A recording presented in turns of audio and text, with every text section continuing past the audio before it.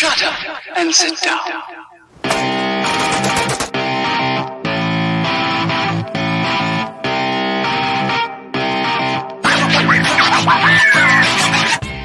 By all means, go for it. Have fun. Just leave me alone. People are coming together more and more and more and more as the government has been failing us more and more. I'm against being shitty to people. You can't research your way into understanding somebody. One way or another, I'd rather have the fight now.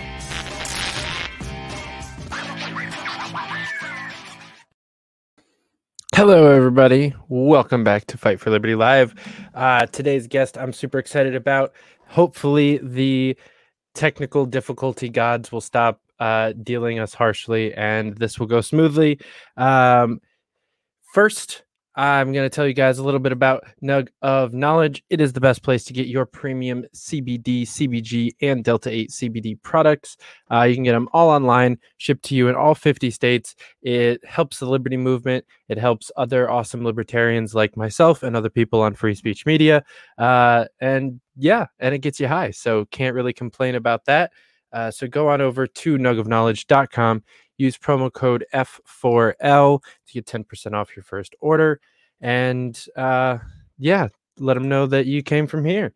And we'd appreciate it. Also, I've been saying this on most of the shows lately. Go to TOMFOR52.com to hear about the most exciting race in the Libertarian Party coming up next year.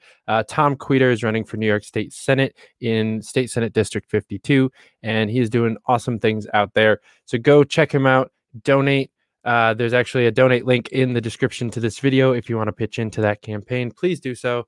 But without further ado, we have a really awesome guest today. He is in a committed relationship with my best friend, Reed Coverdale, is the host of the Liberty Lockdown.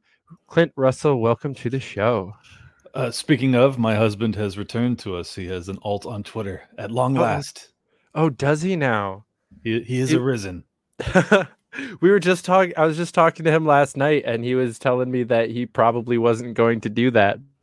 I was surprised. He had been very. But I had a feeling he was very adamant he wasn't coming back, and then I guess tonight he just decided to. So I don't know if he's going to be using it much, but at least he's got one. Probably not. So you host a pretty awesome podcast. It's one of the newer ones in relation to podcasting in general, but still now it's been going for over a year now, right?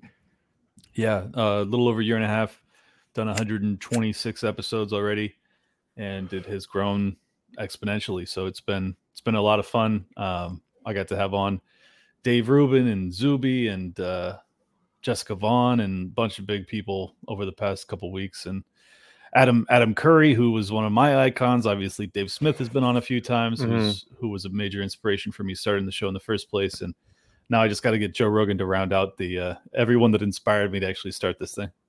I watched your episode with Curry. I'm a big fan of his as well. Me so too. I was excited to see that one. I watched him on Rogan a while back, and I was like, this guy got it like a long time ago. And I really enjoyed that conversation. That was a great episode. Well, thank you. Yeah. So what inspired you? He's the podfather. Oh, sorry. Right. So other than those three names that you mentioned, Dave Smith, Adam Curry, Joe Rogan, what inspired you to start a podcast? Well, I mean, those three are the ones that I was biggest fans of when it came to podcasts. No Agenda, which is Adam Curry's production, Part of the Problem, which is Dave Smith's production, and then obviously the Joe Rogan Experience. Those are like the three podcasts I've probably listened to for the longest time. So I definitely have flavors of all three that kind of pour into my show. I basically am like I say in my Twitter tagline, it's like Ron Paul meets Joe Rogan. Like that's what I'm going for with the conversational style.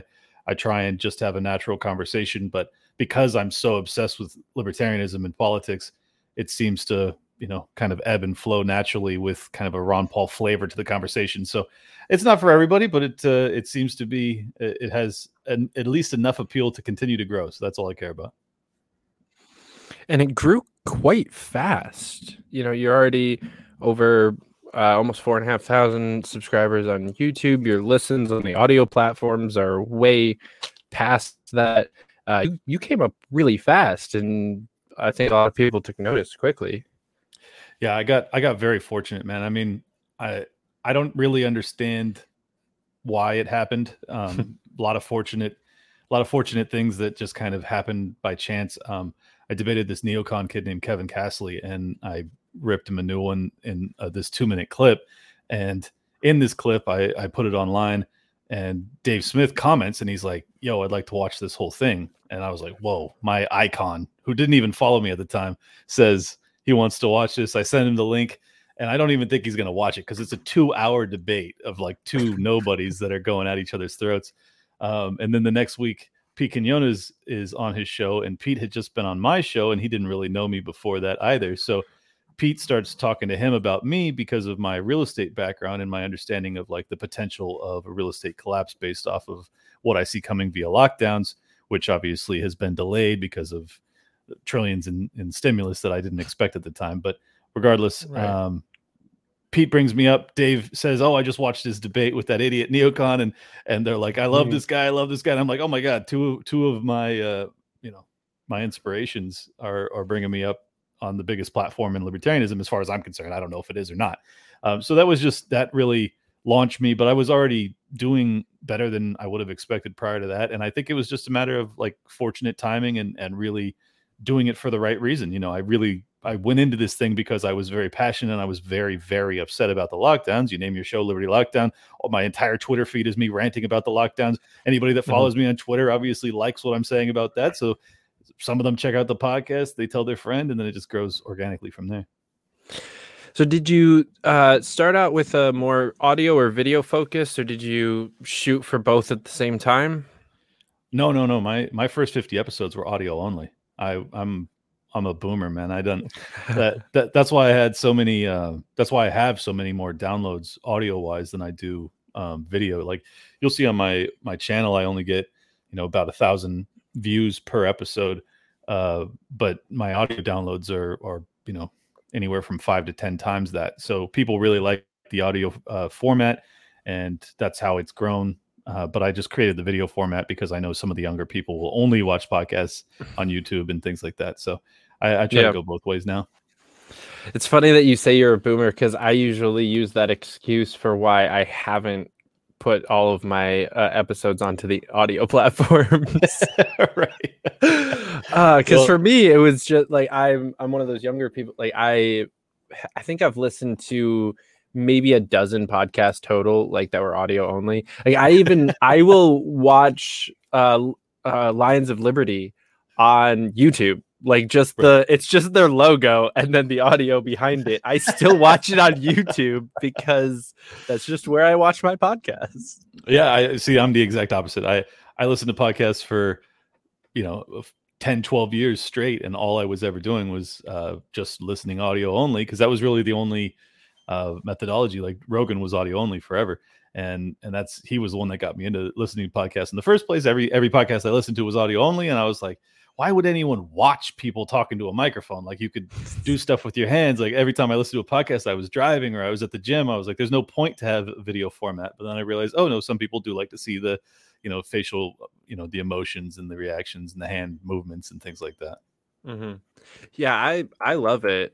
I don't know why. Also, I don't drive a lot, and I don't have a job where I can multitask in that way. So I don't listen in the background the way that most people do.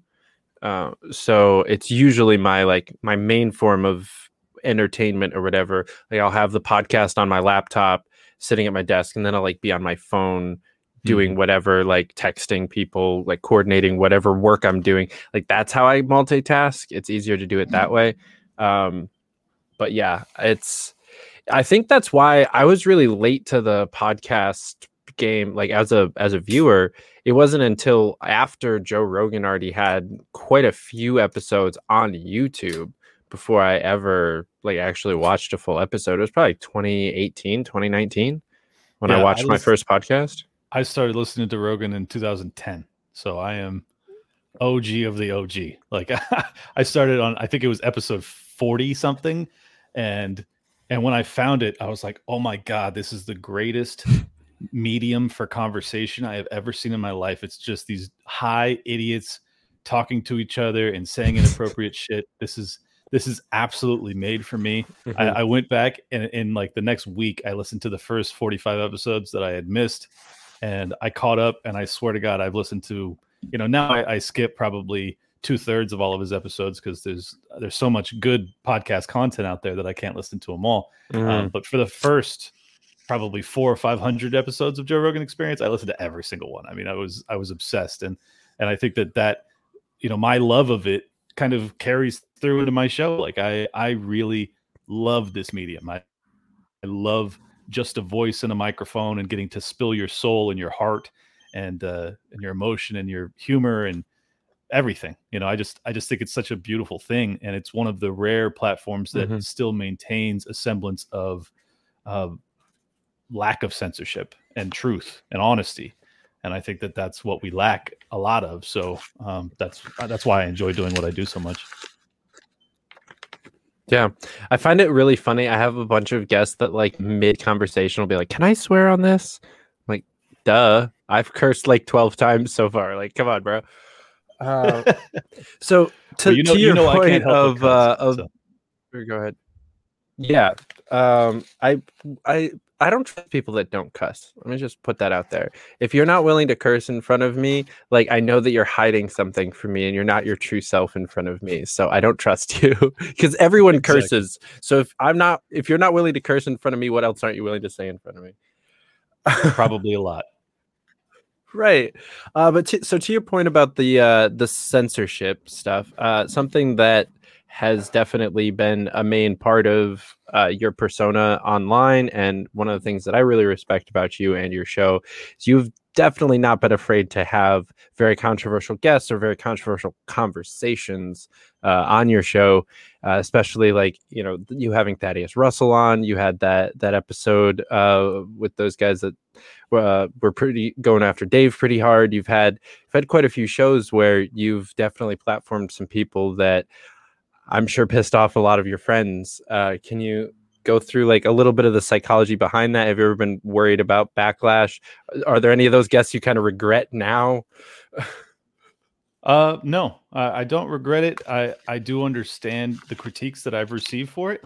I don't agree with the critiques personally. I think that first off, I don't buy this concept of platforming. Like, I think that if someone's ideas have merit and you listen to it and you're persuaded by their ideas, then you should be listening to them. And if I have someone on who you aren't persuaded by, or you just think it's a total waste of your time, then that's a fair critique. Like, I'm totally fine with that critique, but I don't think that, people were really upset with me for having Josie on, the redheaded libertarian, saying that she's a neocon and she's this and that. And I was like, well, I've only had positive interactions with her. And people also have to remember, I'm new to Twitter. Like I wasn't a lifer like some of these people. So they all had like bad blood and vendettas and all this shit. And I don't have any of that. So I was like, I think she's nice. I'm going to have her on. I'm going to see what all this hubbub's about. And we had a great conversation, and she and I have been friends ever since. That upset a lot of my other friends, which I didn't expect and I didn't know.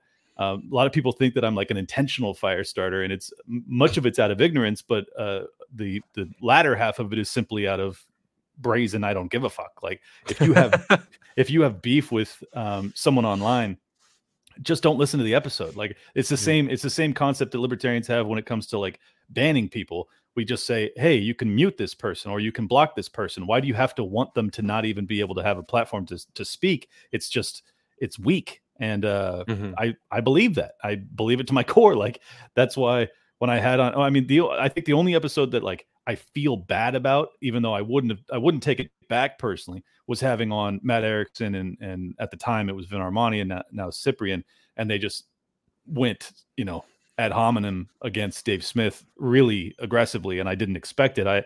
The premise of the episode was to have them on to debate the merits of the Mises Caucus. I had no idea it was going to turn into, Dave Smith's a predator and this and that. Much of that is water under the bridge. Cyprian has made amends with Dave, and I think that everything's, moving on. And I think ultimately that conversation was going to be had. So I think it's just silly when people argue about platforming. It's like, first off, I'm lucky if I do 10,000 views or downloads per episode. Like, please lose me or miss me with this platforming. I'm not fucking the Joe Rogan Experience. I'm not even Dave Smith's show, which does like 6 figures. So I just think it's humorous to me. Yeah, I was definitely one of those people that when you had Josie on, I was like, oh, come on, bro. But I'm also new to Twitter, but she had me blocked. And that is why, that's why I was annoyed by it, because I was new to Twitter and I did nothing. Right. And it was just, I got caught up in one of those block sprees where somebody tweeted something that I liked and she didn't like. It was this whole thing. Really, it was just because I was friends with Elaine, the libertarian redhead, or whichever way it goes, the opposite one. And my understanding is that she blockchained some people based off of some really egregious things that happened with, threatening her kids or something like that. And maybe it was playful, maybe it was trolling. I have no idea. And to be perfectly honest, I don't really care. She blocked you guys. Whatever, I'm blocked by a lot of people too, and I don't know why. So who gives a fuck? Right. And she has a new account and hasn't reblocked me from the new one yet anyway. So it's all good. Water under the bridge for sure. It's all love over here. Yeah, I just need I think Jose Gallison's the only person that's got me blocked that I actually am like, oh, that kind of I wish we could have been cool, but I get it. It's fair. Everyone has the right to block me. He's a total psychopath. So who knows why he did it? Well, he did it the same day Dave Smith did, but Dave's unblocked me since then. Nice. Yeah, I feel like there's so much bullshit that goes on in the liberty movement that it's so easy to get caught up in it, especially if you are in a position where you're talking to people as your main role in the movement. It's like, all right, I'm going to talk to interesting people. Sometimes those interesting people will turn around and attack the fuck out of you for no reason. That's just kind of how it works. There's definitely some people I've defended on this show that I regret defending as hard as I defended. Oh yeah, I mean, I'm sure there's things I've said that I would probably change. Certainly predictions and things like that. If I knew then what I knew now, I would have some different opinions on things. But honestly, I just think that people are way too absorbed with the social media world. I think there's two factors. One, I'm older. I'm almost 40 years old. I'm not going to get caught up in the social media is my life thing, which a lot of people have. Mm-hmm. And then secondarily, I've already had a career and I'm financially free. So I don't have any pressure of if my show implodes, what am I going to do with my life? I don't give a fuck. So I'm just going to continue to do what I like to do, which is talk to interesting people about interesting topics. And if that ends up, blowing up in my face, then I'm totally fine with that. I don't even really want to be doing this. I really enjoy it, but I don't need it. So I don't know how to explain it other than I really, really love doing what I'm doing. But if people were to stop listening tomorrow, I'd be like, okay, I'll go do something else. Yeah, I think that comes through in your show. You can tell that you're doing it because you want to, not because it's your main income stream or something like that. I think that's something that comes through for Joe Rogan a lot too. You can tell that he's just having fun doing his hobby and his passion, and it's not a job for him. And I feel like if it were to become my job, I'd probably quit. If I woke up every day and I was like, I got to do an episode, that's why I don't know if you've noticed, but my shows don't have any consistency to them. I do them when I feel like it, when I'm inspired, when I have a burning passion and a message that I have to get out to the world, I'll do an episode. And when I don't, I don't. So sometimes I'll go an entire week and I won't record anything. I went an entire month during the summer because I was traveling the country and I didn't put out any episodes. And, for a lot of people this is their career, they would be like, well, that's suicide. You can't do that. And I'm just like, well, I think that my audience will stick with me. If they like what I'm doing and I come back and I deliver with that newfound passion and a fresh look on life, they'll appreciate the content and they'll continue to share it with people and it'll continue to grow organically. And if it doesn't, okay. Yeah. So how do you find your guests? How do you go through that decision process? A lot of the times it's just listeners of mine tagging other interesting people that they think that I should talk to. And then I'll just respond and I'll say, hey, Yeah, it sounds interesting. Shoot me a DM. My DMs are open, and sometimes they do, sometimes they don't. Sometimes it's really high profile guests, and sometimes it's not, and it just depends. Like I'm not really seeking a particular niche of people to. I love it when listeners of mine are fans of another show and they say, "Hey, I think you guys would be a great fit," because usually they're right because they're listening to my show and that show. Like that's a really organic way of saying, like, yes, you guys see the world at least somewhat similarly. I think you'd have a great conversation. So that happens oftentimes. And then the rest of the time, it's just, occasionally I'll reach out to people that I'm a big fan of, like Eric July. I've been trying forever to get on my show, and he's emailed and said, yes, I'll do it. And then I can't get him to schedule. Zuby has been a mutual follower of mine for a long time. So it was just a matter of time, I felt like, before I would have him on. And that happened last week. Jessica Vaughn started following me 2 weeks ago. I waited a week, and then I DM'd her and said, hey, I'd love to talk to you. God, I met Dave Rubin at Freedom Fest in South Dakota, and I emailed his agent because he's big time, and went through that whole process of them having reviewed my download figures to make sure it was worth his time and everything like that. So that was probably the hardest get I've had. Everyone else has basically not had a real booker, and then Dave obviously just became kind of a buddy of mine, so I can pretty much ask him to come on whenever I want, but I don't. I've only had him come on twice because I feel like I don't want to burn that bridge or wear him out. And then, Pete Quinones and all these other people, Matt Kibbe, like I've started to interact with so many people online as my following has grown. I just get a lot of people that started to follow me, and it just kind of happens organically, man. I don't know. It's early on, it was a totally different thing. I was just blind shooting to like anyone with a decent sized following that I thought would be an interesting conversation, and being like, please. But I remember those. Yeah.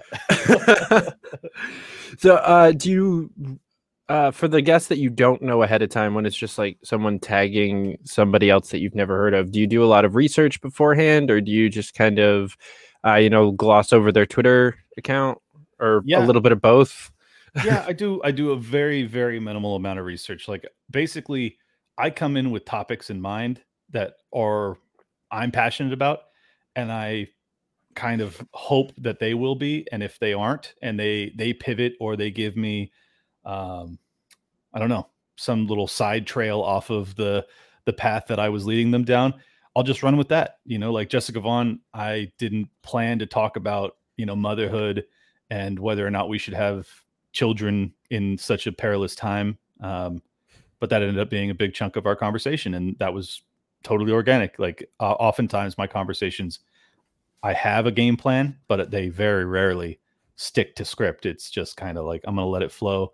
I think I'm probably modeling myself after Rogan again, like he does 3 hours. Like you're not going to script that whole thing. You're going to have to be able to ad lib. And I think it's a more natural flowing conversation, and people tend to, at least I enjoy it more. I don't know if people do, but because I do, that's what I'm going to do. So, yeah, I like that. Yeah, that's you really have had an impressive last couple of weeks. Jessica Vaughn is someone I got her as a follower probably 6 months ago, and I reached out, and she said that she would be down to come on the show, and we never scheduled a time, and that was in like May. And I still haven't fucking gotten that one down yet.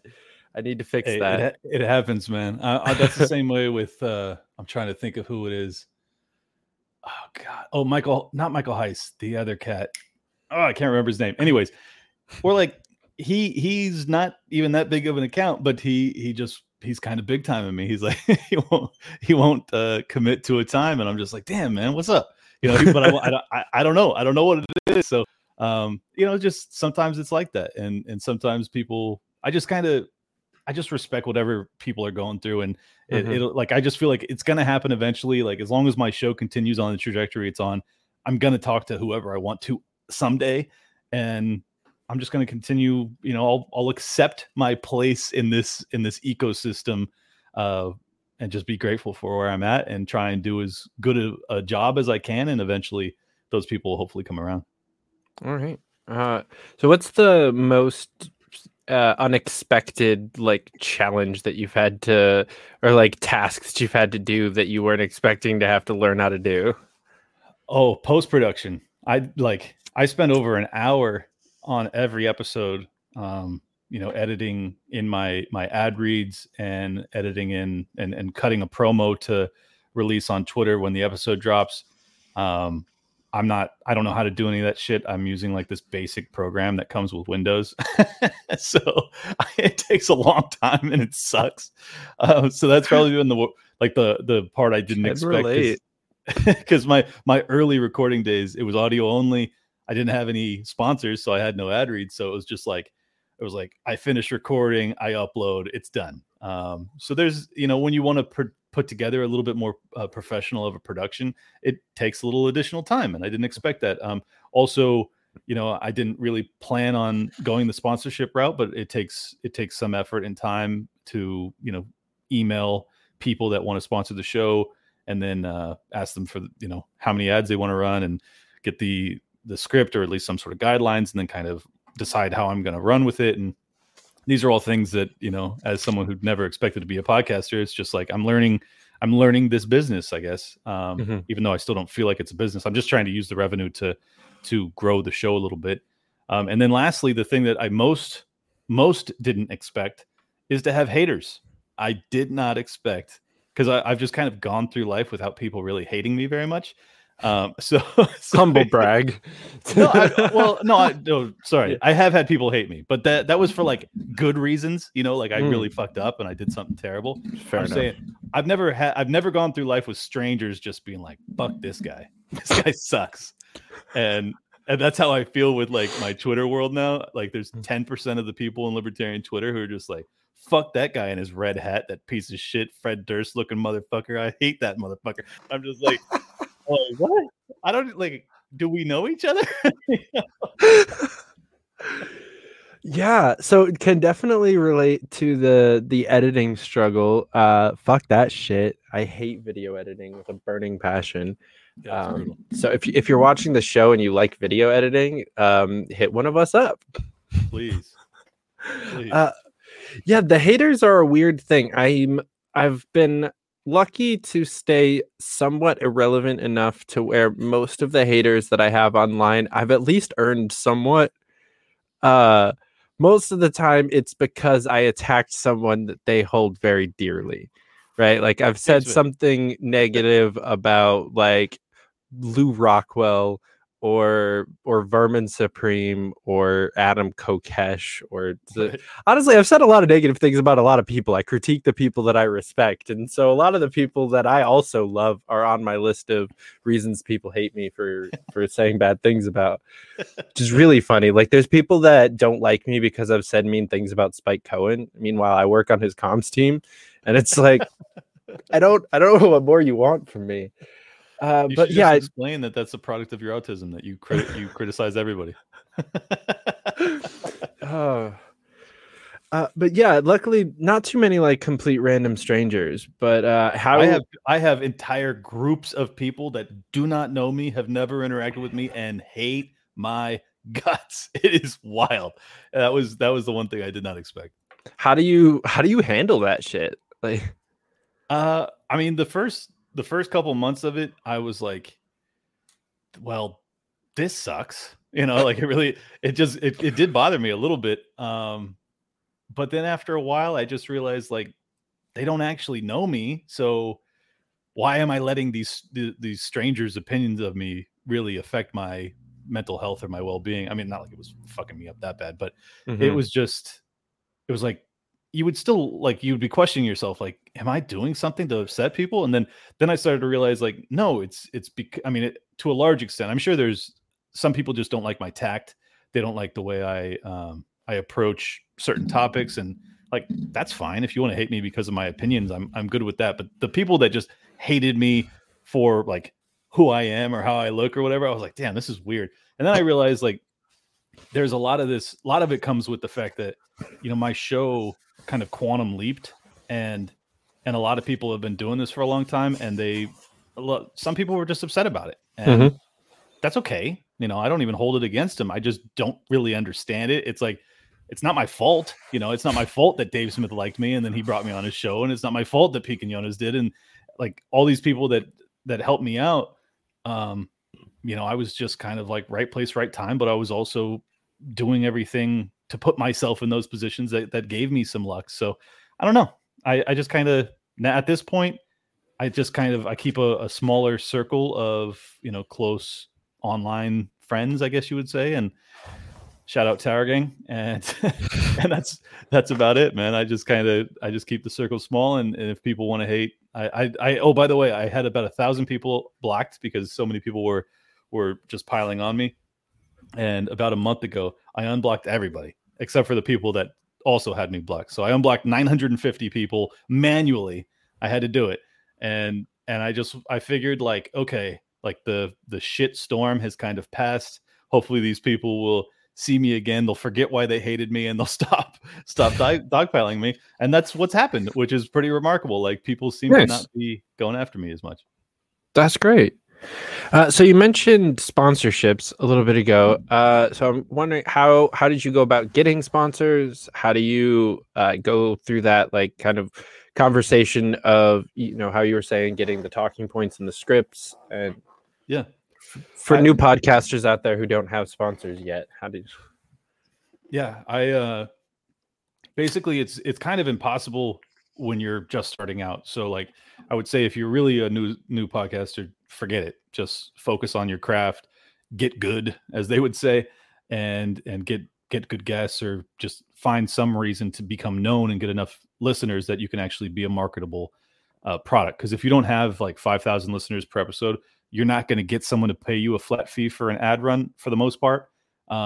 So build yourself to that threshold and then you can reach out. What I did was once I broke 5,000 listeners per episode on average, I just put out a tweet because I had like 15,000 Twitter followers at the time.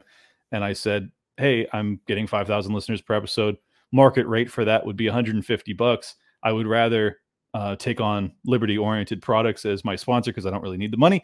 How about $100? If you're interested, DM me. I got like 5 submissions. I ran with I think 3 of them, and then I cycled in the other 2 as time went on, and I've had one guy stick with me for basically a year now, and he's been amazing.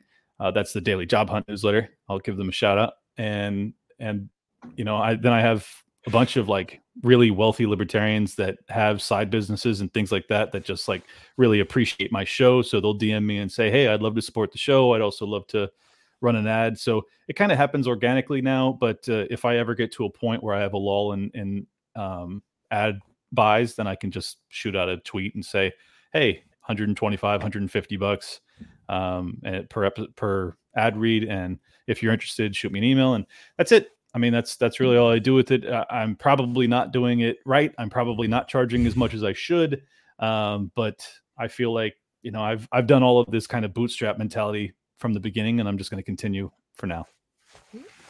I dig it. Scheduling and like getting sponsors on the show is one of the weirder, more like legitimizing moments of having the show. I was like, wait, somebody wants me to promote their thing? That's super cool. I know. It feels really good for sure. And and that's one other thing too. Like if you can't get someone to do a flat ad buy where they're actually paying you up front for the ad read, you can do promos where you have like a promo code for your show. So that works too. If you want to, obviously, if no one buys anything, you're not going to get paid anything for the most part. Sometimes they'll give you a small flat fee plus a commission on buys. So we're probably too inside baseball for most people to be interested in this conversation, but there you go. Yeah. My first sponsor was Nug of Knowledge, which is Dan Berman's weed company. Oh, nice. And so that one was at least, it was a friend and it was a connection that I already had made, but I was just like, this is super cool. And that's one that does both depending on, where your range is in viewership. So if you've got a new podcast, and you're looking for a sponsor, reach out. They're a great company. So how do you think you have improved as a host over the last year and a half? For sure, just my comfortability. I mean, I remember the first time I had on, God, it was actually before Dave. I had on Pete and I had on some other guest, and I was like close to a panic attack. I was like, I can't believe I'm about to talk to these people.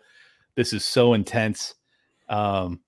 Because I just had never talked to these people that I idolized. It was just weird to me, you know? Mm-hmm. And now, because I've just done it so consistently for a year and a half, and for the past year, I've been talking to really big name people. Like, I can't fucking believe that I just talked to Dave Rubin for over an hour. You know, like that's so weird to me. Mm-hmm. And there's just all these moments that I keep having that are totally surreal, but I've just become accustomed to. And I think, you know, you just get comfortable. You just get comfortable after a while. And then also, I think that there's a sense of showmanship and understanding, you know, my inflection and how to lift up my energy in certain points and to bring it down. And it's like, it was more, I don't know. I think it was just, there was more of kind of a concocted vibe in my early episodes, even though I was genuinely passionate. I may have been a little over the top Alex Jonesy, and you know, now I can kind of take it easy and then have my 30-second Alex Jones rant and then kind of go back to more calm version of me. So I don't know. It's weird because I'm the guy doing it, so it's like, it's hard. I'm sure people that have been listening for a long time could tell me like, oh no, you do this totally differently than you used to, and I don't know. Yeah. Who is the most like shit your pants moment guest? Was it Dave? Well, I think either of the Daves, honestly, but for sure, the first time I was on Part of the Problem, I was like, my pants are filled with shit right now. I had to wake up. First off, it was East Coast time, and I was still living in San Diego at the time. So he wanted to record at, I think it was 10 a.m. his time, so it was 7 a.m. West Coast time. And I've been, you know, an entrepreneur working for myself, not waking up early for a long time. So I had to be up at like 6:45. You know, my eyes are all still red. My voice is deep as fuck. And I get on that show, and I was just like, this is so intense. I mean, it was so intense because I had just woken up. I only got like 4 hours of sleep because I was the anticipation, the anxiety, because I've been listening to that show for 5 years. You know, you just get this sense of like, you know, gravity that probably isn't even real. You know, it's like, it's not that big of a deal, but to me it was. So yeah, that one was extremely intense. And then when I went on Timcast, that was another pants shit moment. I mean, I flew across the country, landed in DC, drove to wherever the fuck he lives. I'm not even supposed to talk about it. And then I get to this big ass mansion. I go upstairs, I sit there, and I record live for 2 hours in front of 250,000 people over that, you know, the next month, another 100,000 view it, another million listen to it. I mean, that was fucking big. Like, that one was not concocted pants shit big. That one was like, that's actually fucking a big deal. So that was really intense. In the first hour, I kind of sit there quietly because I'm trying to get a feel for the vibe. And by the time the second hour rolls around, I'm like, oh, these people are not going to let me talk unless I go. So I just went off the second hour. So I hope people stay tuned and they didn't give up on me, because the second hour I just rip into the Federal Reserve for like probably 80% of the remainder of the show. It was really fun. Yeah, I had a tweet a couple weeks ago. I said something about, like, if you had told me at the beginning of the year that I would share as many guests as I do with Kennedy and Tim Pool, I would have asked you to pass whatever you were smoking, because it's ridiculous. I mean, I think I share at least like 6 guests with Kennedy and probably 4 or 5 now with Tim Pool. And I'm like, just people that, some of them people that I would just consider friends. Me too. Yeah. And it's like, my friends are getting famous. It's kind of weird. It's kind of cool. It is so weird, man. I've had I think 7 people that have been on Joe Rogan. Like, that's unfucking believable to me. I've had countless people that have been on Timcast, including myself. And then yeah, I see people on TV, you know, and I see people on TV like every week. I see someone on TV that has been on my show. I don't understand it. It's very confusing, and I love it. Yeah. I love it though. It's it's a good time. I'm sure you experienced that a lot more. I think when Olivia Rondeau went on Kennedy the first time, that was like one of the bigger ones where I was just like, Yeah. hey, I know her. Yeah. She was one of the first people that invited me onto their show that was like significantly bigger than mine.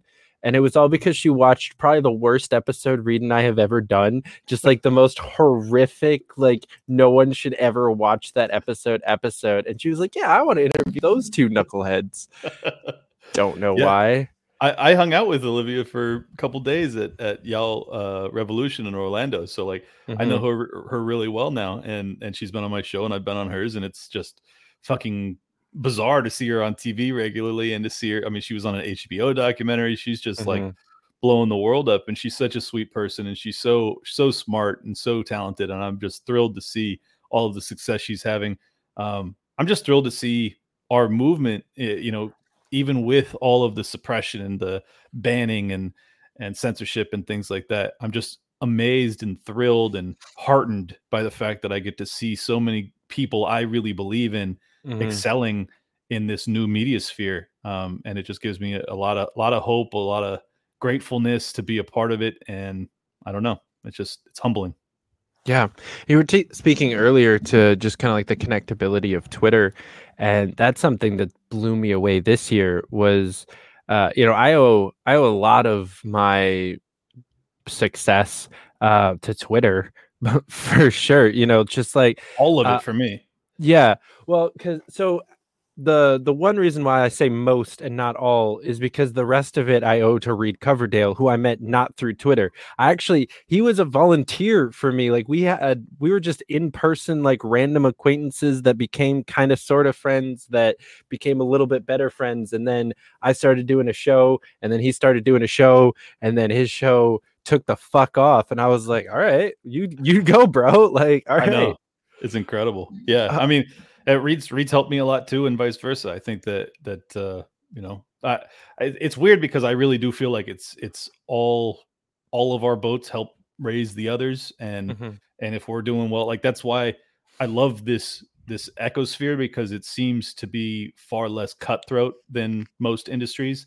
It just seems like most of us genuinely like what we're doing, and we just genuinely like the people we're talking to, and I think it comes through. I think it comes through that like we are happy when I see Olivia is going to be on Kennedy, I'm like smashing that retweet, because I don't retweet very much, but if I see someone that I know really well that's doing something that I know will probably mean a lot to them, I want to support that. I want to get more eyeballs on it. I want Kennedy and whatever production is having people like me on to feel as if it's valuable to their business, because that's the reason they're having us on, is because we are the new wave. Like that's my opinion of it, is that we are the new wave. We are the new ideological realm that is pushing libertarianism in its new direction, whatever that may end up being ultimately.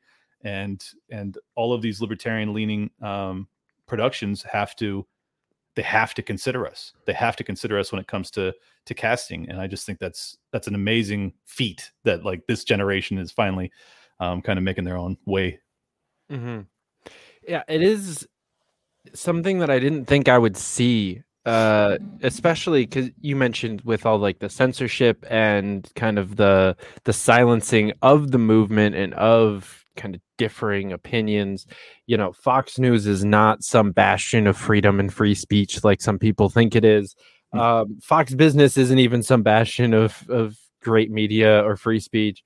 But we are somehow still breaking through, and even into those mediums. Like I'm seeing people that I agree with ideologically on, Fox, CNN, MSNBC, even these kinds of places. Shane Hazel, I think, is a great example. He's getting a lot of mainstream media attention. Quite a few of our like gubernatorial candidates last year, and I think it can't help but do better next year.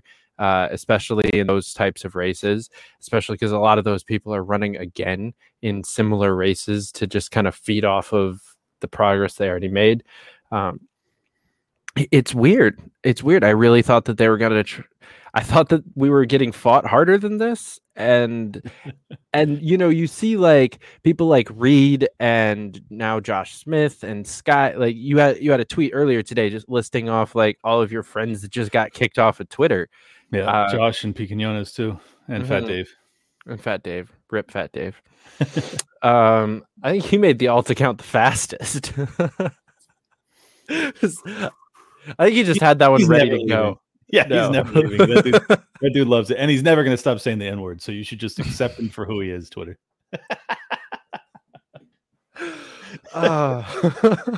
It's true. The kid's a maniac. I can't help it. Mm-hmm. It was cool to meet a lot of these people at YalCon. Finally, like getting to break down the like the online personas into like actual personalities and people. Oh yeah, I love it. I mean, I got to finally meet most of my people, and then at Tom Woods 2000, I met the rest basically, and at what was it, Freedom Fest in South Dakota was kind of like the start of it, and I got to hang out with Dave Smith and Scott Horton. I've hung out with Scott Horton like probably a full week of my life over the past 6 months. Like I hung out with him for a day at Freedom Fest, and I went to Austin and I spent hours with him on his boat, and he took me to lunch, and then I see him again at I don't know if he was at Yale Rev, but I saw him at Tom Woods for sure, and we had this little like powwow until 4 a.m. where he's just like fielding questions from this onlooking crowd of people, where he's telling everybody about his worldview on foreign relations, and they're peppering him with questions, and I see it from a distance, and he goes, "Is that Liberty lockdown? Get your ass over here, man!" And I was like, Scott Horton knows me like that, like it's just weird. I have Scott Horton's number. Like I idolize this guy, and it's just and I just love that everyone's so welcoming. I really think it's a beautiful thing that people. I don't know why I expected there to be like really severe ego issues with especially like the higher ups in this world, but everyone's been extremely welcoming, except for Michael Malice and Tom Woods. Fuck those guys. No, I'm just kidding. I'm just kidding. They're just like the only ones that don't follow me, so I'm trying to nag them into following me. There you go. Yeah, Scott Horton's definitely the most surreal friendship that I have after this year. He just came to the New York State convention, and I was like, I just walked up to him Friday, or actually our first interaction Friday night. I was like, saw him at the bar, so I went up towards him, but he was having a really in-depth conversation. Just the way that the bar was situated, I couldn't quite get up to him, and then someone else recognized me, and so we were talking. And then all of a sudden, he just breaks away from his conversation and was just like, "Who wants to go get high?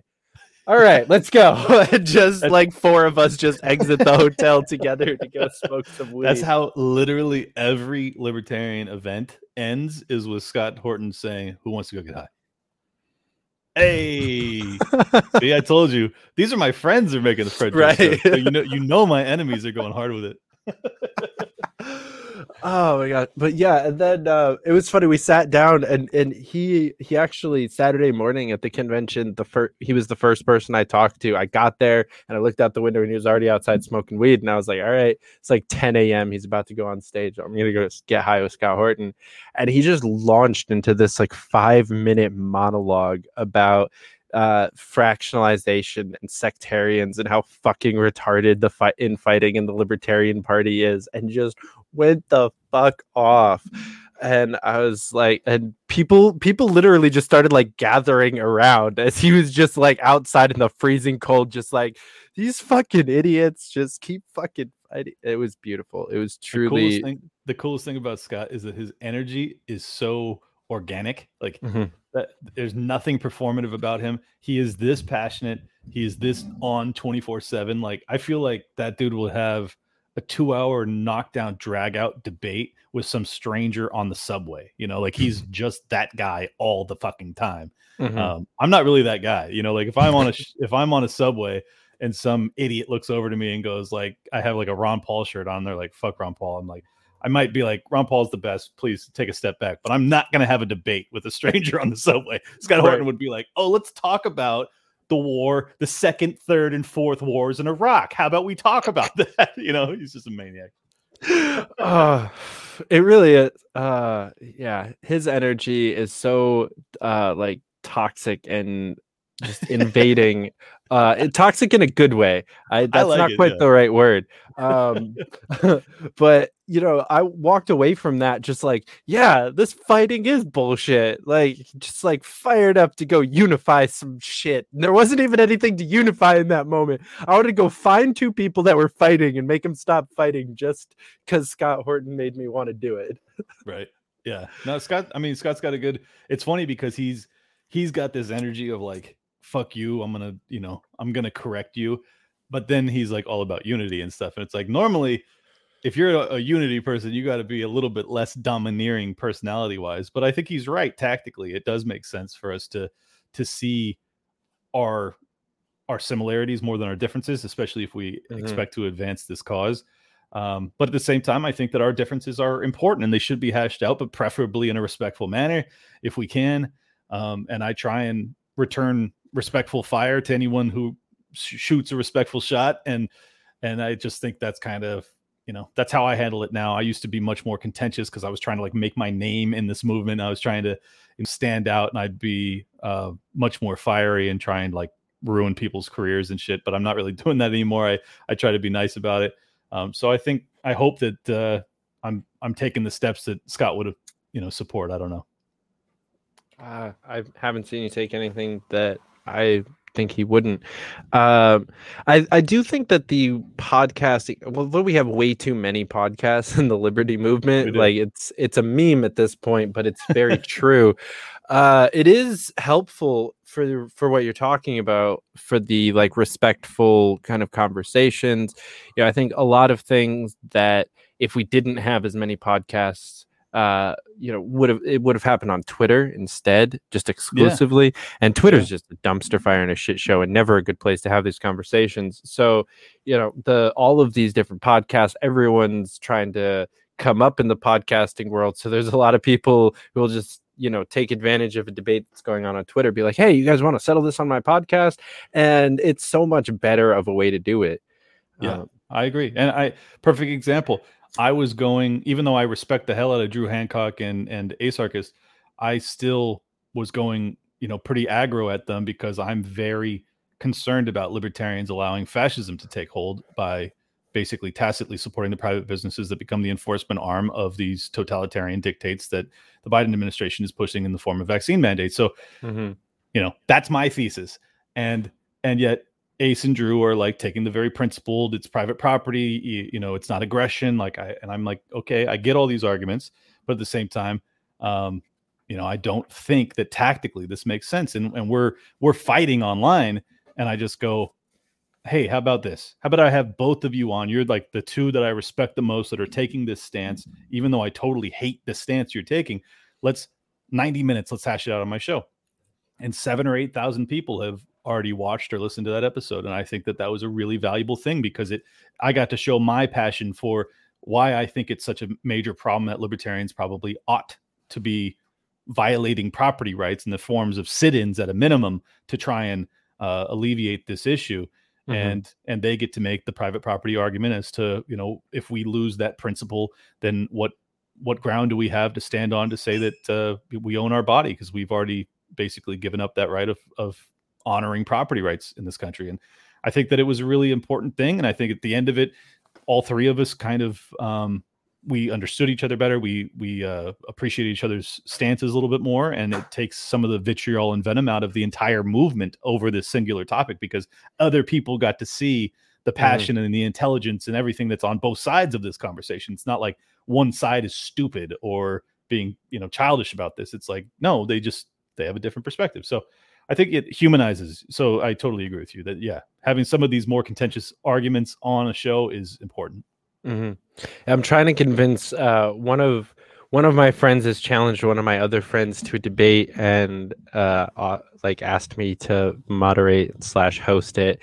And the the other friend is very much hesitant to do it, and I've been trying to convince her that, like, if both of you go into this conversation with the mindset that you can leave with a slightly different perspective and different opinion than you went into it, everyone watching will leave with a slightly different perspective than they came into it. And, you know, even if they came in hating you with a burning passion and leave hating you with a benign passion, like that's some improvement. Like you can make that happen, and vice versa, and kind of give some light and a better place for this conversation. And so I hear a lot like, oh, I'm not very good at speaking, I'm better when I get to like write things out. And that's part of the problem on Twitter. It's like perfectly crafted, like but still horribly crafted because it's 280 characters, or it's a thread, and then you're just the asshole that's posting threads in the middle of a debate, which is never cool. Sometimes when you don't have the opportunity for elaboration, in order to make your point as powerful as possible, you have to make it pointed. You have to make it vicious. I think that's part of the reason that social media, by its very nature, is very toxic, is that you're condensing down what you might be able to make in a longer form, a very beautiful, eloquent, compelling argument. You burn it down to like, you suck cock, you know, like you just boil it all the way down, and then you just make a really shitty thing to say to somebody because you want to embarrass them and convince them that they're wrong. So yeah, yeah, I like that's why I refuse to have any kind of tough conversations like that through text either. Like in a friendship or relationship or anything like that, fucking call me. You want to fight? Call me. You have my number. Anyone that's friends with me on Facebook, you can like Facebook Messenger audio call me. Just fucking call me. You want to argue? Let's FaceTime. Exactly. And that's one of the things. Like, he's annoying. I haven't blocked. I'm sure he's got you blocked by now. But I will always give credit to Archie Flowers, because we will get into it on Twitter, and he will DM me a Zoom link and be like, all right, let's fucking talk this out. And way. Yeah. I would love that. God, I would love that. He's done it to me, I think, at least 3 times. And I'm like, all right, yeah. One time we were on the Zoom for like fucking 3 hours because neither of us had anything fucking better to do. So we hashed out the argument and it just kept shooting the shit. It was great. You still think he's annoying as shit. Still haven't blocked on Twitter, but we don't have any beef necessarily because, you know, he was always quick to throw out that Zoom link, and I always respect that. I actually like that idea. I have to admit, I reblocked Archie today because he hopped into a thread for no reason at all. He says, I agree with everything you said, because I was saying, like, we have to get away from Trump. You should vote for Dave. And I list because Trump is going to blame inflation on Biden, and this on the Fed, and this on the Democratic Congress. And it's a pretty good argument. Archie comments and he goes, I agree with all of that right up until you endorse Dave. And it's like, yeah, Archie, we know. Like, we know you hate Dave Smith, and we know that you're not going to like that endorsement. And I had just unblocked him when I unblocked everybody a month ago, and I wasn't going to block him again. But then Dave responds and he goes, what am I going to do without the Flarchy endorsement? You know, being kind of shitty. And then Archie responds with, someone says, he says something like, just continue to say your homophobic bullshit. And I was like, first off, I don't think Dave's homophobic. I think he just has a sense of humor that, you know, he's going to make fun of everybody. But regardless, how could Dave be gay and homophobic at the same time? Good question. How could he sleep with Louis J. Gomez constantly and be a homophobe? It doesn't make any sense. So then Archie, someone asked for evidence, and Archie responds with a meme from Jose Galison, where it's such a stupid fucking meme, but in it he quotes Dave at some like out of context thing, and then he has 2 other things that are totally hilarious. But that's not the point. The point is Archie's evidence that Dave is a homophobe is a meme from Jose Galison, and I'm just like, you're unbearable. I have to block you again. Damn it. See, I'm glad I've kind of, There's one good thing about me losing like 250 followers in 48 hours when like the entire Mises caucus decided I was a fakertarian.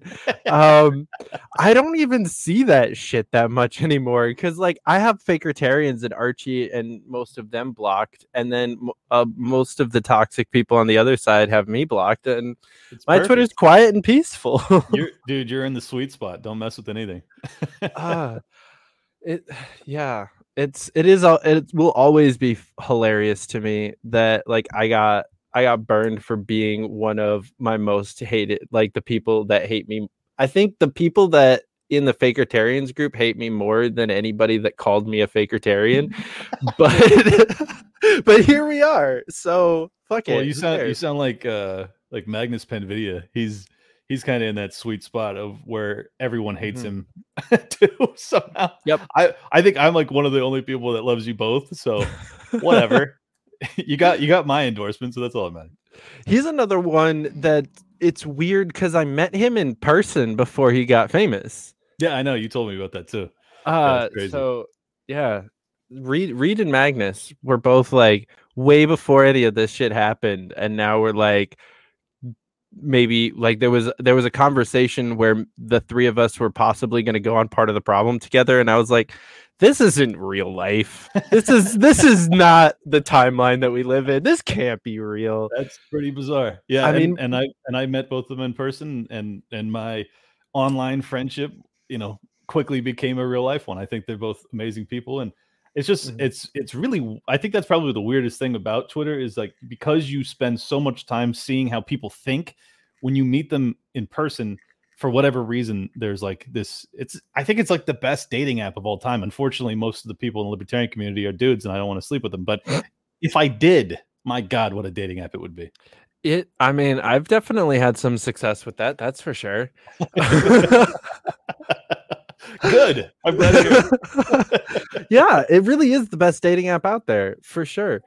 Clubhouse is another good one because you're just kind of like hanging out with people for like hours and hours throughout time, and it's like, you can't help but actually like get to know people and start forming better connections when you spend that much time. Even podcasts, especially if you have each other on back and forth a lot, that kind of stuff, it's really easy to build friendships through this kind of stuff. And then some festival or convention happens and everyone's hanging out, and it's like your old friends. I know, it's awesome. It's really weird. Like, you'll meet for the first time, but it will still feel as if you're hanging out with a longtime friend. It's very strange. I don't know how to describe it. Dave said that he was nervous to meet me. I was like, that's crazy. Like he was like, I just feel like I know you so well, but I've never met you before, and this is just so strange. And I was like, I know, I feel the same way. But I've been listening to you for 10 times longer than you've been listening to me. So it's just it's a weird phenomenon, but I'm very grateful for it. I've had life-changing experiences because of Twitter. Who would have thought? Yeah, I think the most crazy person that I met through Twitter and was able to like connect with was Mark Pellegrino, who played Lucifer in Supernatural. And that actually fairly similar situation to your Part of the Problem story, because that was a 10 a.m. interview. Luckily, it was 10 a.m. Eastern, and I live on the East Coast. But still, I like woke up maybe 10 minutes before we started that live stream. He was already backstage. Like, I woke up 2 texts from him. Like, I was like, oh, fuck. All right. Throw some coffee on, run back upstairs, start streaming. I'm like still waking up, and I'm like shitting my pants because like Supernatural used to be one of my favorite shows. Like, I've loved this guy and his acting for almost a decade at this point, and it's like I waited until the end, and after we stopped recording, I was like, all right, dude, I gotta let you know, I've been holding in my fangirling this entire time. I've been such a huge fan of yours for so fucking long. Like, this is insane. Yeah, I love it. I love those moments. And what I do now when I have on like really big guests, like when I had on Dave Rubin, for me, that felt massive. And I just had to remind myself, I was like, you've talked to over 1 million people at a single time. Like, just remember that. With Dave Rubin, you're only going to talk to 10,000. This is nothing. It's okay. And I just try and put that in perspective. Like, if I can make it through speaking to 1 million people at once live, unedited, I can do anything, until I get to a threshold that's higher than that, in which case I'll probably shit my pants again. Like if Rogan ever invites me on, I'm definitely gonna have a panic attack. But other than that, Good thing he'll get you high. Yeah, well, no, unfortunately, weed makes my anxiety go crazy, so I can't do that. Okay, never mind then. Actually, funny that I feel for you, man. Funny full circle conversation. I actually made the connect with Mark Pellegrino because we were fighting together in a Twitter war defending Magnus. But it was really hilarious because the fight was because I think he was somebody was having Magnus on their show. I don't even remember who it was. And everyone was all up in arms that this person was platforming a Nazi because, that's what Boog Boys are. And so I was defending Magnus as not a Nazi. Right. Pellegrino was defending their right to platform Nazis. Honestly, I side with both of you. He's not a Nazi, and I'm okay with them platforming Nazi. I don't care. Right. It was hilarious and I didn't even really notice how the conversation had shifted until it was a little too late. And I realized that I was also kind of arguing for the platforming of Nazis instead of just arguing for my friend. And I realized that Mark had no idea what the fuck he was talking about, had never heard of the Boogaloo, like no clue what conversation he was stepping into. He was just stepping in as a principled free speech advocate. Yeah. And no, if he's a Nazi, he should fucking be able to go on whatever show he wants. And so he followed me off of that argument, and I had him on quickly after. But yeah, I found that fucking hilarious because it took me probably a good 20 minutes. Remember I was grocery shopping at the time, so I was a little bit distracted, and I realized I was like, he doesn't know what he's saying, and he's actually just advocating for Nazis, but that's cool. I think the I mean, I'm good either way, but the thing for me is it's so weird now, and I think it's a deepest, darkest level of the red pill is to actually get to know someone and know what a sweetheart Magnus is, and then to see things written about him, and you're just like, wow, this is dark. You already have a really negative opinion about the media and the press and things like that, but when you see them demonize someone who's yeah, Magnus is a radical, I'm not going to deny that, but he is as sweet and as loving of a radical as you can imagine. So it's it's bizarre to have, instead of just attacking him on his ideas and his actual belief system, they never ever will. And I don't know, it radicalized me for sure. Yeah. How do you think that the alternative media podcast, news journalism kind of stuff, like what you and I do and others, do you think that we'll be able to ever fully counterbalance that level of propaganda that's coming out against us? I do, because I think we're going to have completely bifurcated ecosystems, kind of along the same lines of a civil war, but on a media front. You're going to have the independent media that is on Rumble or Locals or YouTube to some extent, but probably not for long.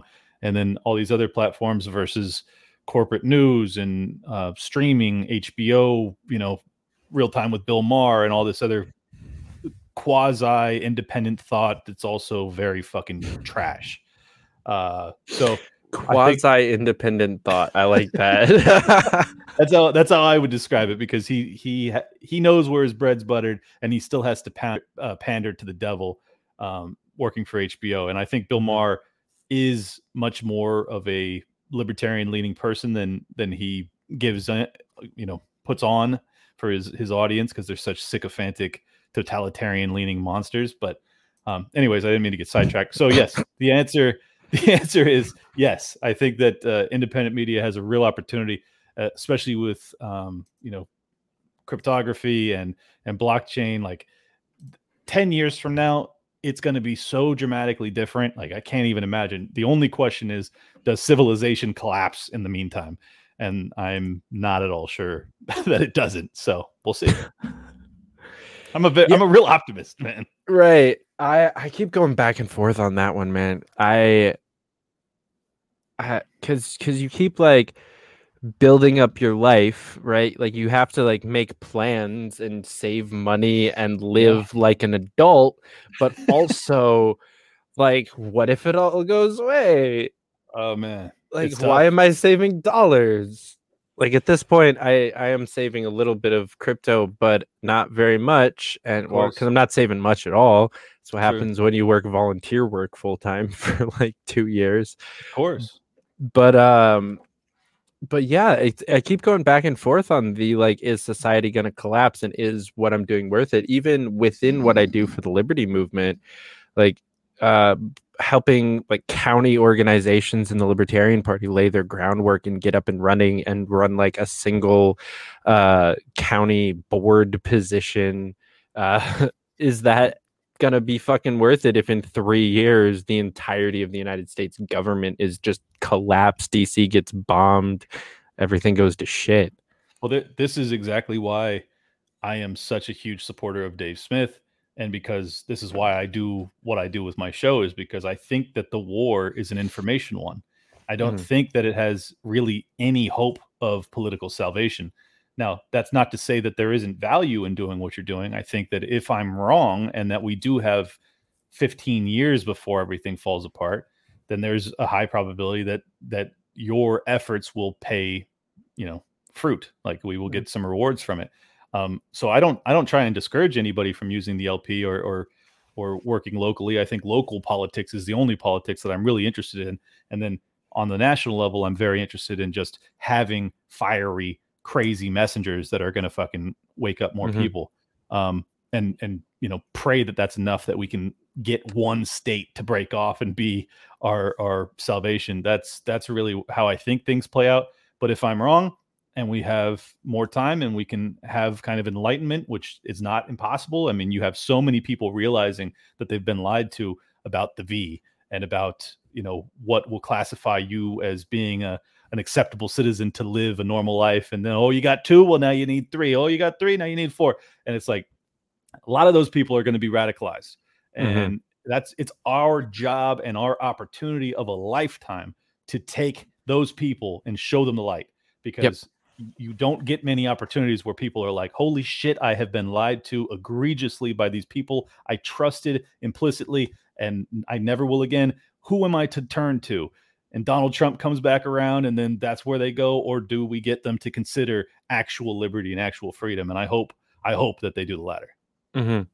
Yeah, I justify a lot of what I do on the basis of like, if everything goes to shit, having like a bunch of libertarian mayors is the best chance that we have for it not going completely to shit and like everybody dying.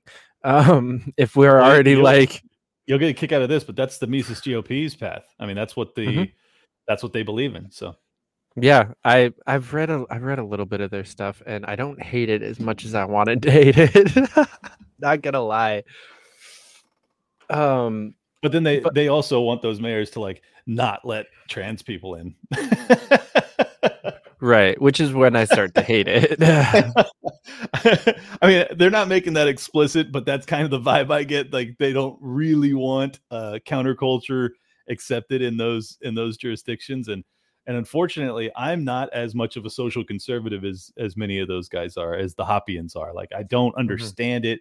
I think you can be a very good person and not be some like married guy with 5 kids. Like I don't think you have to be that, and you don't have to be a Christian and heterosexual. Like I think you can be a good person and not be these stereotypical Christian conservative things. And it's sad to me that they are so convinced that the downfall of society is a product of accepting of countercultural movements. And I don't think that's what it is. I think that the countercultural movements have been abdicated or usurped by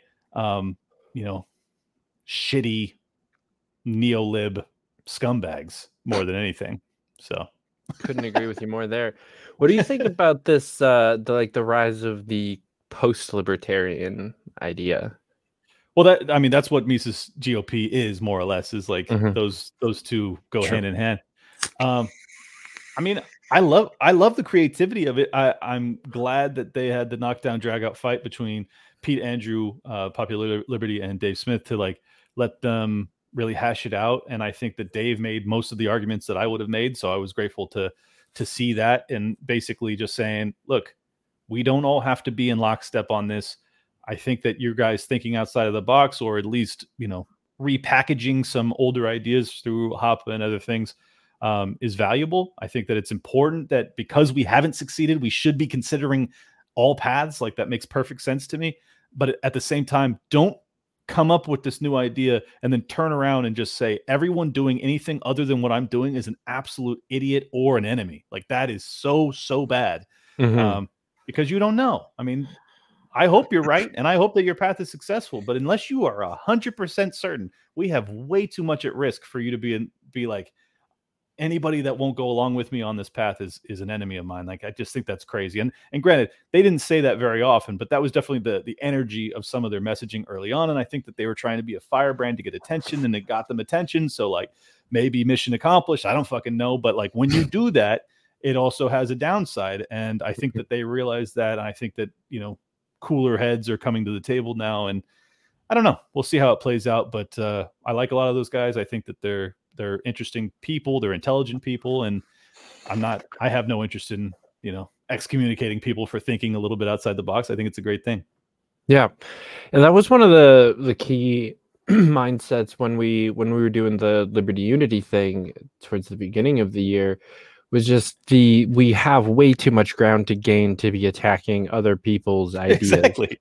And like back then it looked like it was almost obvious that it would be like a Justin Amash, Spike Cohen, Dave Smith primary in the Libertarian Party, with probably a couple of other random people that had no chance. And there were so many people that were already starting to draw lines in that fight before any of them announced. This was even before Dave announced, before Dave was even seriously considering it. Because, him and I had a conversation about that where he was like, no, I don't want to fucking run for president. Why would I want to do that? Right. I've actually talked to all three of them about it. None of them wanted to run. But I don't think they have a choice. But people were drawing lines there and like, oh, Spike Cohen is, he did that nipple thing, and he talks to, so many people hate him because he talks to Black Lives Matter, and he sides with the Marxists, and and we can't have Dave Smith because he's a racist and a Holocaust denying anti-Semitic Jew, and he denies where his grandfather died. Very weird flex. Very weird. And we can't have Justin Amash because he's milquetoast and boring and blue pilled and used to be the only one I agree with. No disrespect to Amash. I do think he's too blue pilled for us, but anyways, I'll leave him alone. I think he's too blue pilled to accomplish the objective that you want accomplished in the 24 race, and I fully respect that perspective. I would. I have similar objectives and therefore don't necessarily support his candidacy full-throated yet.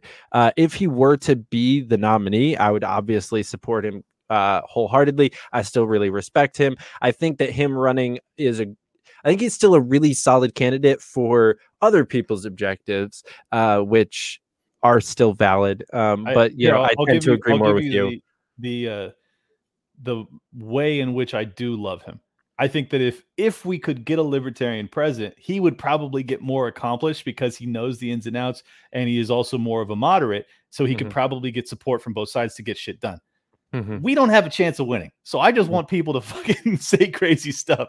And Justin Amash ain't that guy. So like, he's smart. He's a principled dude. I'm not really shitting on him. I'm just saying, like you said, for my purpose, he's the worst candidate because he's like, he is respectable. Maybe he'll get a couple extra % of the vote, and the Libertarian Party will get to feel good about itself and pat itself on the back. Well, dystopia descends upon us, and it's like it doesn't do me any good. I need Dave Smith to get like 5% more of the American people to realize that everything they know is a lie. Like, that's what I want. So I don't know. I have a very like clear vision for what I want, but I completely understand for those that think like, oh no, we have 20 years left and we might be able to get a libertarian president before, everything falls apart. I'm just like, I totally disagree, but maybe. I hope you're right. Yeah. I think I'm very much with you on that one. I don't think we have 20 years left.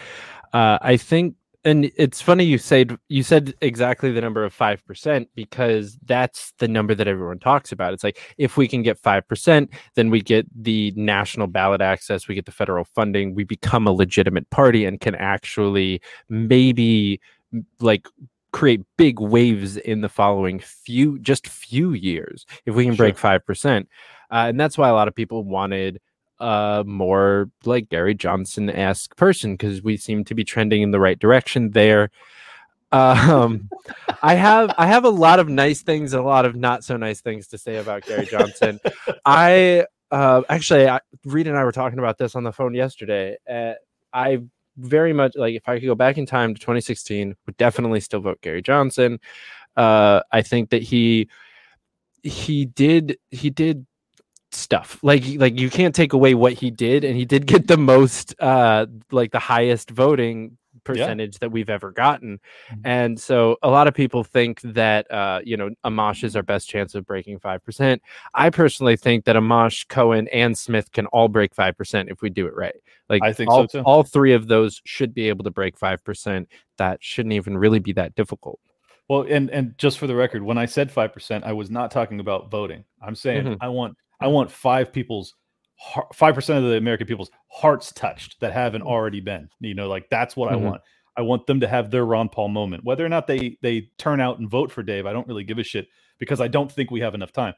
But on the off chance that we do, then yeah, I think any of those three guys could probably get us 5%. We could probably become a legitimate party. And 15 years from now, 10 years from now, who knows? It's like it could be a real viable option. I think that we'll see economic collapse before Biden's out. So like, I don't think that we have that much time, but I've been wrong before. And if they continue to stimulate the hell out of the economy and find, some miracle path where they don't end up in hyperinflation, then maybe we have more time than I'm estimating. But at this point, I'm just most interested in having people like shake into their core and like capitalizing on this opportunity where everyone is feeling disenchanted and feeling lied to. And if you have a guy like Amash, I don't think he's going to speak to them in a way that compels them to really take that energy and funnel it into like learning this entirely new ideology. And maybe I'm wrong. I don't know. No, I agree with you. Reed and I used to fight a lot, and I've argued with a lot of people about this because, like I mentioned, people were drawing these lines a while ago. I'm very glad to see the come up of Spike Cohen even after the campaign because it's allowed me to not have to backtrack on my opinions of Dave Smith while still not having to support Justin Amash. And for the record, too, I love Spike. I met him in person. He's been on my show. I think he's a brilliant messenger, very principled, very passionate. Obviously, I disagree with some of his messaging when he prefaces it, and it sounds like he's just trying to appeal to the left. But I'm sure you feel the same way about Dave Smith, and he's trying to appeal to the right. So, like, I think either of those guys, like, those are the type of messengers I like, though, because, like, Spike is not afraid to say something that sounds exactly like Alex Jones from time to time, and that's what I want to hear.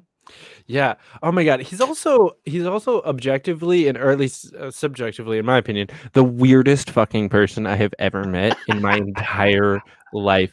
And I've been a libertarian for 6 years. I've met a lot of fucking weirdos. I've met Vermin Supreme. I think Spike Cohen is weirder. You got to explain this to me. I thought Spike was such a nice guy. I mean, he's like, I mean this with no offense in any way, shape, or form. I fucking love it. But he is the most just like unapologetically himself person I've ever gotten the pleasure to meet and become friends with. And, just some of the shit he says. He is now officially like my last name has been officially changed to Fite because he had to give me like a Jewish last name. And he literally introduced himself to the clerk at the escape room that we went to in Ohio for a fundraiser. He introduced himself as Mr. Feitschensmitz and me as his son, David Feitschensmitz. And this is crazy because Olivia also pretends like she's his daughter because he's got this beautiful black wife, and it looks like Olivia could totally be his daughter. It's hilarious. So you and Olivia are now siblings, which is totally bizarre. Yeah, and also dope. I would love to have a sister like Olivia. Yeah, good point. I'm down. You guys are probably close in age. Like this all actually could be true. Yeah. So. We're just gonna roll with it. But yeah, no, he's just out there. And the reason I say that he's weirder than Vermin is because Vermin plays up his weirdness, and then like when you get to know him, he's actually like a little bit more normal. Where Spike doesn't do that. He's just, and he also is sober, so it's not like me or some of my other friends who are like stoned and crazy and weird. Like he's stone cold sober, and still like he went on a 10-minute like long form story joke at the New York State Convention this past weekend, where the punchline included both like a cops are pigs joke as well as a bestiality joke. Yes. I like it. And so it started off with him just telling like me and two of my friends this joke, but like a crowd amassed, and then we actually had to move out of the room we were in, and we were standing in the hallway, and this crowd turned into like probably about a dozen people, which included Scott Horton. Oh. And Spike gets to the punchline, and Scott's head just kind of drops. He pats Spike on the shoulder and just walks the fuck away. That's awesome. Like, and he doesn't need alcohol or drugs to be like that. He's just a fucking weirdo, and I love it. He's got a bottomless pit of energy. I mean, that dude is like Energizer Bunny. He travels the world, or travels the U.S. at least, constantly, just pushing the message, and he's a really great messenger. I think the world of him, and he's brilliant. He's great. He's passionate. He's eloquent. He's got the look for it. Like, he doesn't have the height, but no one knows that, so it's okay. I gotta take one dig. I'm being too nice to him. Mm-hmm. Also, he's balding. Hey, I can't talk shit about that. So. Fair enough. All right. So before we wrap up, I want to give you a chance to shout out your show, how people can find it, how people can watch it, maybe suggest a couple of best episodes for people to start out with. Sure. At Liberty Lock Pod on Twitter, Liberty Lockdown. You can search on Apple Podcasts, Spotify, Google Podcasts, YouTube if you want the video format. Obviously, I'm on Odyssey as well. I have a locals page. If you want to support my show, you can go to libertylockdown.locals.com and become a supporting member. I do some special exclusive content over there. Got a microwave going off in the background because I'm super professional. And yeah, that's where the show's at in terms of episodes. To start off with, any of the episodes with Dave are great. My episode with Maj Touré was one of my favorites. My episode with Adam Curry recently was really good. My episode with Zuby was really good. I mean, honestly, like any of the guests that you think would be good are. So just go check those out. Those are some of my favorites. And yeah, that's about it, man. So I really appreciate you having me on. It was a blast as always. Yeah, thanks for coming on. Great to finally make this happen. The tech gods didn't shit on us too hard. A couple of glitches, but we're good. The latency was terrible early on, and now it's like clean. So this is great. Yeah. Thank you. I'm just gonna guys, thanks so much for watching. As always, if you haven't done so already, click the like button, click the share button, click the subscribe button. Go click all the links in the description, both to Clint's channel so that you can subscribe and follow and do all those things over there. Then go donate to Tom Queter's campaign for New York State Senate, and then go buy some weed from Nug of Knowledge, and then come back here tomorrow at 5 p.m. because we're going to be talking to Joel Getz, who ran for mayor of East Stroudsburg, Pennsylvania. He was unfortunately not one of the wins in Pennsylvania, but we're going to talk about the over 120 wins that they did have, as well as what he did differently in his campaign. So come on back tomorrow night for that. Until then, keep up the fight. One more comment. I have Jake Shields, who's a 5-time MMA champ, former UFC champ, that's on my show on Monday. Shit. Yeah, I'm really excited about that one. So I just wanted to drop a plug for that. Make sure people check that out. Oh, yeah. I will have to be checking that one out as well. You said that's dropping Monday? Yep, Monday night. Okay. Well, Clint, thanks so much for coming on. This was great. You're the man, brother. Thank you again. Yeah. Guys, have a good one. Keep up the fight.